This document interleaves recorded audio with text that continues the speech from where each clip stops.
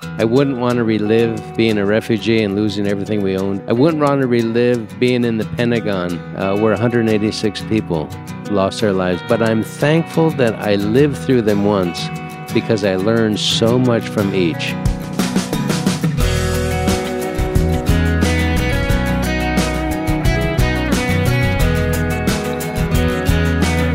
Welcome to First Person, where this week's guest is the former ambassador to Kenya, Scott Gration. Ambassador Gration is also a retired Air Force general and a former MK, a missionary kid who grew up in Africa. I'm Wayne Shepherd, and you'll meet our guest shortly. I hope you'll take a few moments to visit us online, where you'll find not only more about today's guest, but also be able to explore a long list of past guests and hear their stories through our interviews. At firstpersoninterview.com, you'll find the audio archive and a schedule of guests coming up in the weeks ahead. Ambassador Scott Gration has served his country admirably in the Air Force as well as in the diplomatic corps. Before becoming ambassador to Kenya, he served as the president's special envoy to Sudan at a critical time. He's told his story in the book Flight Path, Son of Africa to Warrior Diplomat. On a recent visit from Kenya, where he is now a businessman, Ambassador Gration took the time to visit with me in his mother's home and talk about his life.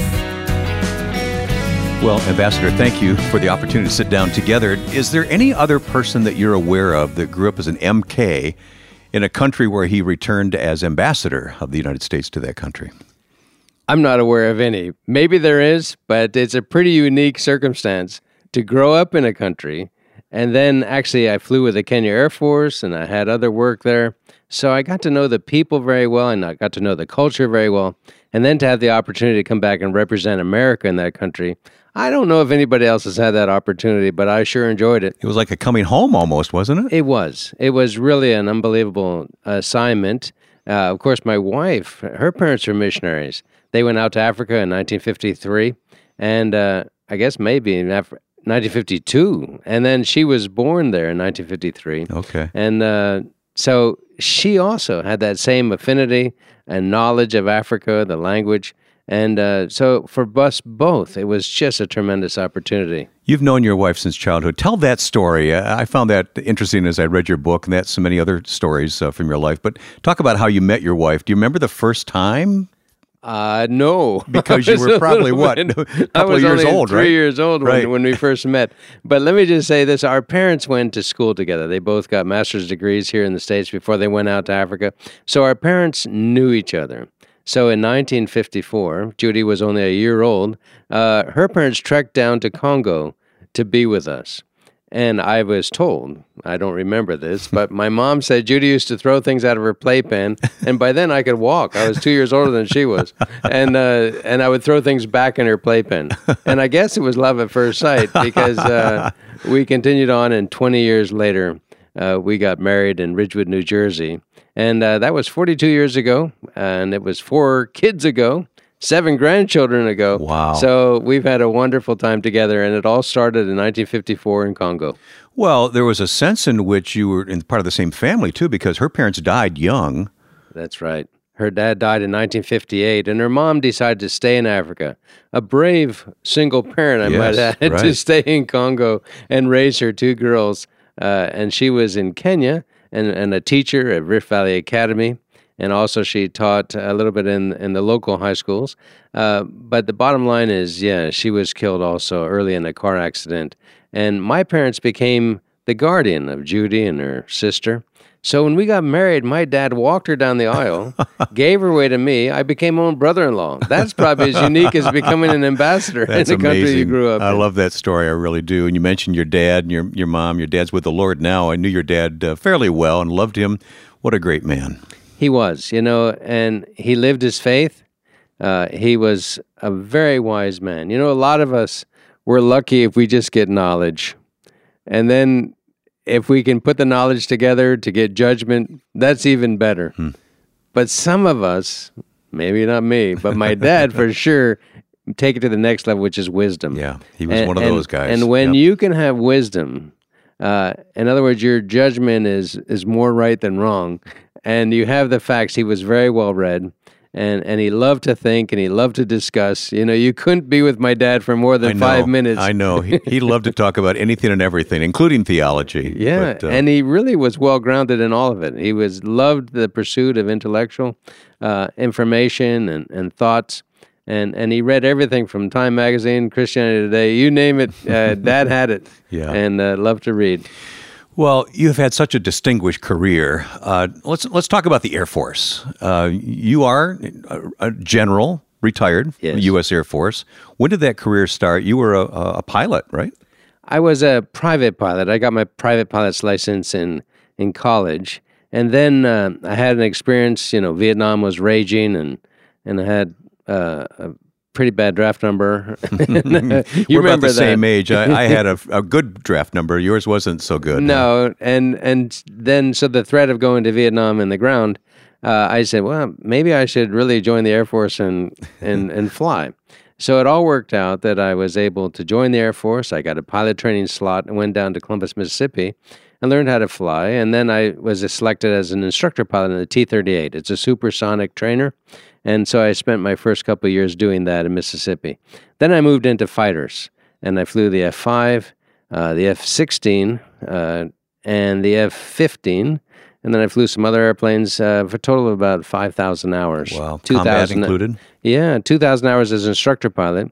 But then, I don't know if lucky or unlucky, but I was chosen to fly combat missions quite a bit. And I did 7 years in combat, enforcing no-fly zones. In fact, I ended up flying more combat missions supporting the no-fly zones than any other American over there, 274 combat missions.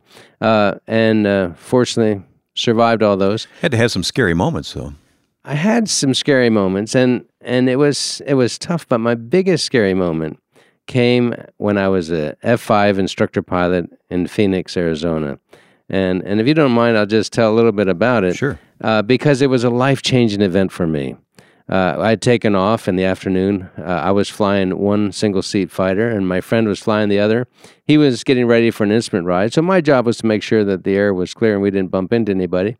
So the ride was just gorgeous. Sun was setting behind us as we were heading towards San Antonio, and big, puffy, it looked like cotton candy in the distance, and it looked beautiful. Didn't realize that within 30 minutes, I would almost lose my life. As we descended down to the clouds, the sun was set and it was dark, and rain was just streaking the canopy, and I could barely see the other airplane. Looking out, I knew there was a big hunk of metal out there, and I had to fly. Normally, we fly 3 feet wingtip clearance, and I had to even be closer. 3 feet? Yeah, that's our normal formation. Wow. If you're outside of that, you're probably not going to be able to see through the clouds and see your buddy. And if you're closer than that, of course, it becomes dangerous to see, and you might even hit. So you don't want to do that. But I was tucked in as close as I could safely tuck in, flying over with just some lights on the wing and a light on the tail. And I knew we were going to turn at about 4,000 feet, and all of a sudden the airplane disappeared. So I rolled out and moved away from the airplane, and I looked back at my own gauges, and I was on my back, 60 degrees nose low, diving toward the ground. I saw the lights of the suburbs of San Antonio coming up to me, and I frantically tried to recover the airplane, and a miracle happened that night. I really should have probably been a fireball, but the airplane recovered between a farmhouse and a row of trees that I could actually see. That's how close I was to the ground.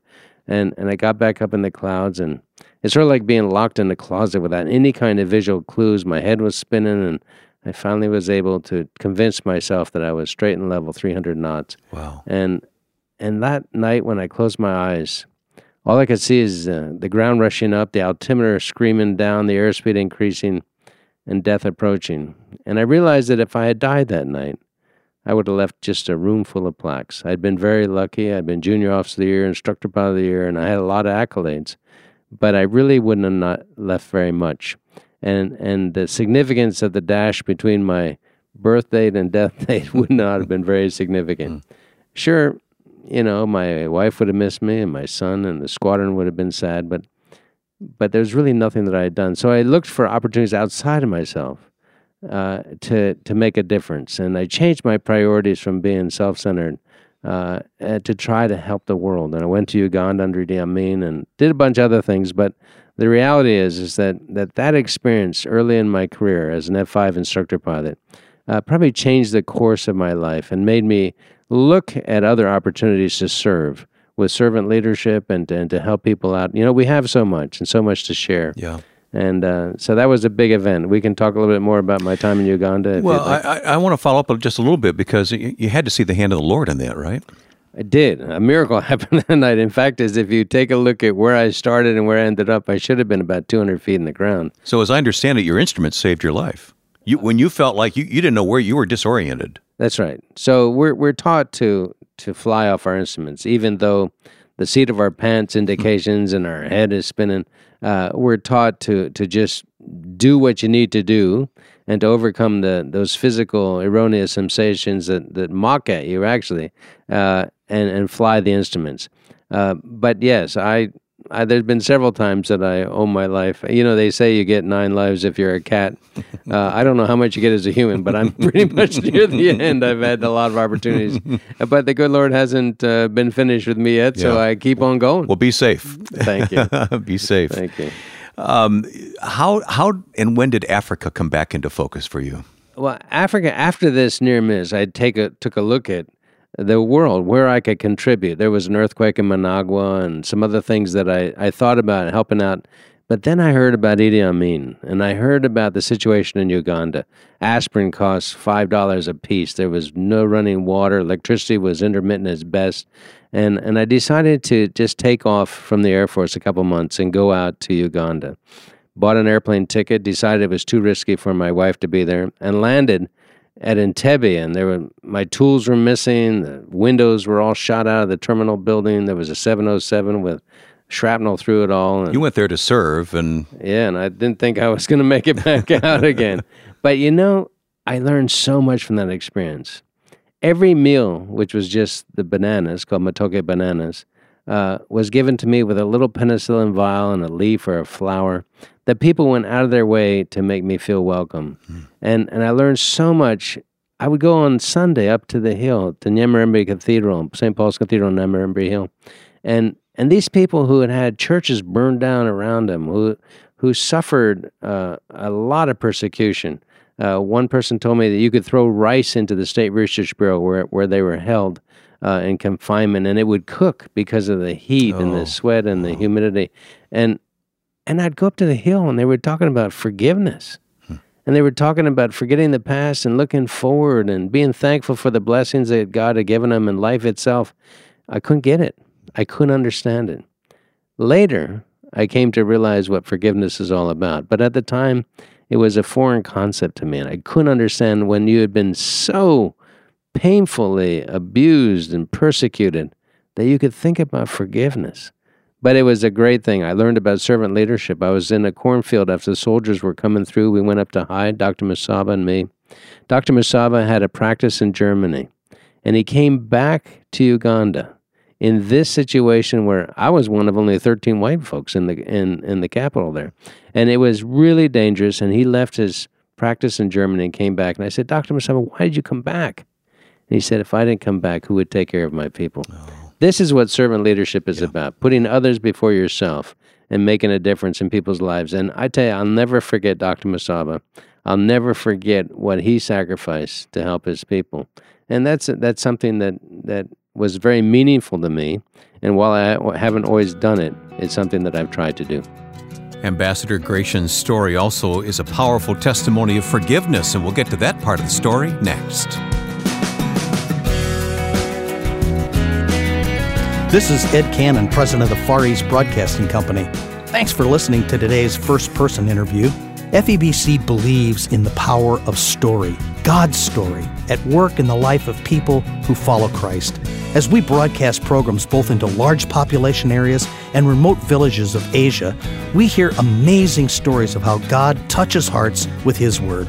If you'd like to hear more of those testimonies, please visit firstpersoninterview.com and click on the FEBC banner.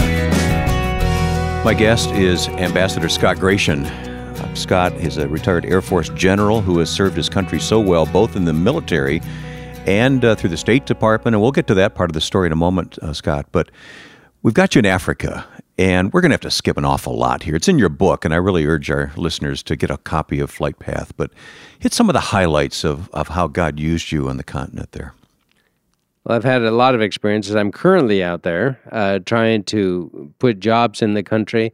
There's 1.1 billion people in Africa, and half of them, 500 million, are under the age of 18. And so it's a huge, big responsibility to try to work on social economic issues to create jobs. But I had a wonderful experience. I flew with the Kenya Air Force, and I've had other experiences in Africa where I've just fallen in love with the people, with the continent, and want to make a difference there. But there were other situations that I had in the Air Force that really changed my life also. I was in Dhahran as a commander of the group there, enforcing the no-fly zone when terrorists attacked our barracks and killed 19 people. Yeah. 8 of them worked directly for me. Again, it was wonderful to see Americans working together and responding to that situation. We can be very proud of our American servicemen who sacrifice so much, and their families too, and our first responders that do a tremendous job for us every day, and I really saw it firsthand. I was also in the Pentagon, a few hundred yards away from where that airplane hit on 9/11. You were there that day? Yeah, right there, and I saw again the courageous people and the first responders doing a tremendous job. So I've been very fortunate to witness the good and the bad, but I'm very proud of America, Americans, and we have a great country. And when you live overseas and you come back to America, you realize how wonderful it is to be an American and to live in this great country. And so it was a wonderful opportunity when I had opportunity to transition into being a diplomat. And I took then Senator Obama to Africa, and it was a strange experience. I mean, I was a Republican, pretty conservative, grew up in the military, a general officer, as you said, and I went to Africa with a fellow who was a Democrat community organizer. But just sitting in the airplane for hours on end in the front, there was just 2 of us in the front cabin. We developed a deep friendship, and then he asked me to work on his campaign. Yeah. Again, there's so much more that our time doesn't allow us to talk about, but let's skip right to your ambassadorship in Kenya. Started out on such a positive note. It was. As I said, it was a dream job. I loved it. And when I was in the military, I had a lot of diplomatic posts. I was responsible for regional affairs and security assistance and a lot of things where I had a lot of opportunities to operate as a diplomat within the military. I didn't realize that until I read your book, that military people serve in that capacity, but you did. Yes. But I would say that probably the lesson learned of my ambassadorship, I was probably too much of a warrior in this diplomatic assignment. And I really want to get things done. When you give a general a job, he doesn't have any choice, does he? No, they go out and move out, and if you get 67% of the information, you make a decision and you get the job done. Well, I found out that the mentality is a little bit different in the State Department. And, you try to get a lot of meetings to get 100% consensus, and then you write a report. And different when all culture, that's done, it's a totally different culture. And I made some mistakes by trying to probably move too fast to fix security. And we needed to fix it, but I probably implemented things a little bit fast. And so there was a contentious end to that. Yeah, there was. There were some allegations that were leveled against me, and unfairly? Very unfairly. In fact, as I was exonerated totally 3 months after this, I was fired after 3 days. Oh. So basically, a report went up. I received a call that I had to move on, and I said, don't I get a chance to tell my side of the story? And the answer was no. And so I moved on, and it ripped my heart out. That'd be so hard. Oh, I tell you what, it was very hard. And then especially that 3 months later, after all the investigations about emails and all these other allegations turned out to be totally false, and I was totally exonerated. But I was left without a job. My reputation was trashed. The internet was filled with these allegations that were egregiously untrue, and the falsehoods really hurt me because integrity was so important to me. Well, I imagine it hurt you, and it hurt your wife and family as well. Right. But the thing that we learned is that when things get taken away from you, whether it's when we evacuated and became a refugee out of Congo, or when these situations happen, you're left with your faith, you're left with your family, you're left with your real true friends. And then the last thing I had to get over was this concept of forgiveness. Oh. You know, I was angry. I was bitter. I was frustrated. I was depressed. And I couldn't understand how Americans could say things that were totally false about me. And it really hurt me. And I really struggled until I finally remembered this prayer about that St. Francis of Assisi had written. And I always remember the first line, Lord, make me an instrument of your peace. And it goes on. And you have been a peace negotiator. Yeah, and so I had always glommed on to that first part. And then I read, where there is injury, pardon. Oh. And then it goes on to say, in pardoning, we are pardoned. And then the Lord's Prayer, it talks about forgiveness. Forgive us this day. And then I recognized that Jesus forgave and all this forgiveness stuff. And then I remembered the Ugandans, that they had been talking about forgiveness, and they probably endured a lot more persecution than I had. And then I realized that it's not like when you're a child and when your sister comes in and says, I'm sorry, and you say, I forgive you, and everything's nice again. Sometimes nobody says they're sorry. Yeah. Nobody comes and says... And even when they do, it doesn't change the circumstances. That's right. The relationship does change. Even though there's scars, I finally was able to say, I forgive you. And at that point, it didn't matter what they did, why they did it, and I moved from being bitter to being better. And I tell you, it's so freeing when you realize that nobody can wreck your day except you. It's how you react to a situation that makes the difference.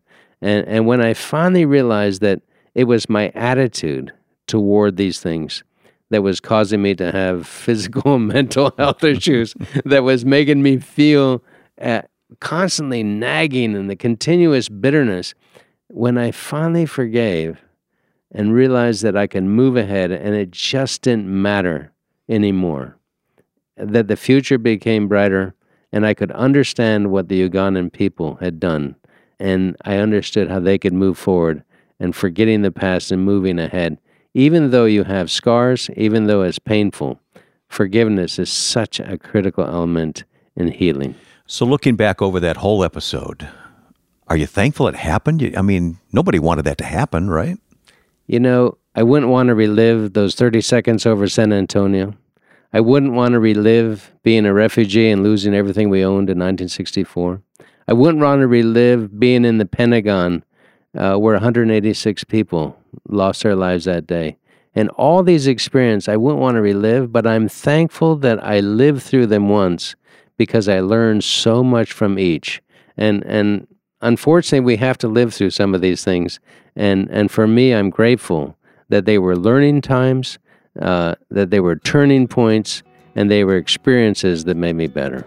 If you would like to read more about the life story of Ambassador Scott Gration, his book is titled Flight Path, Son of Africa to Warrior Diplomat. We'll place a link to his book on our webpage, firstpersoninterview.com.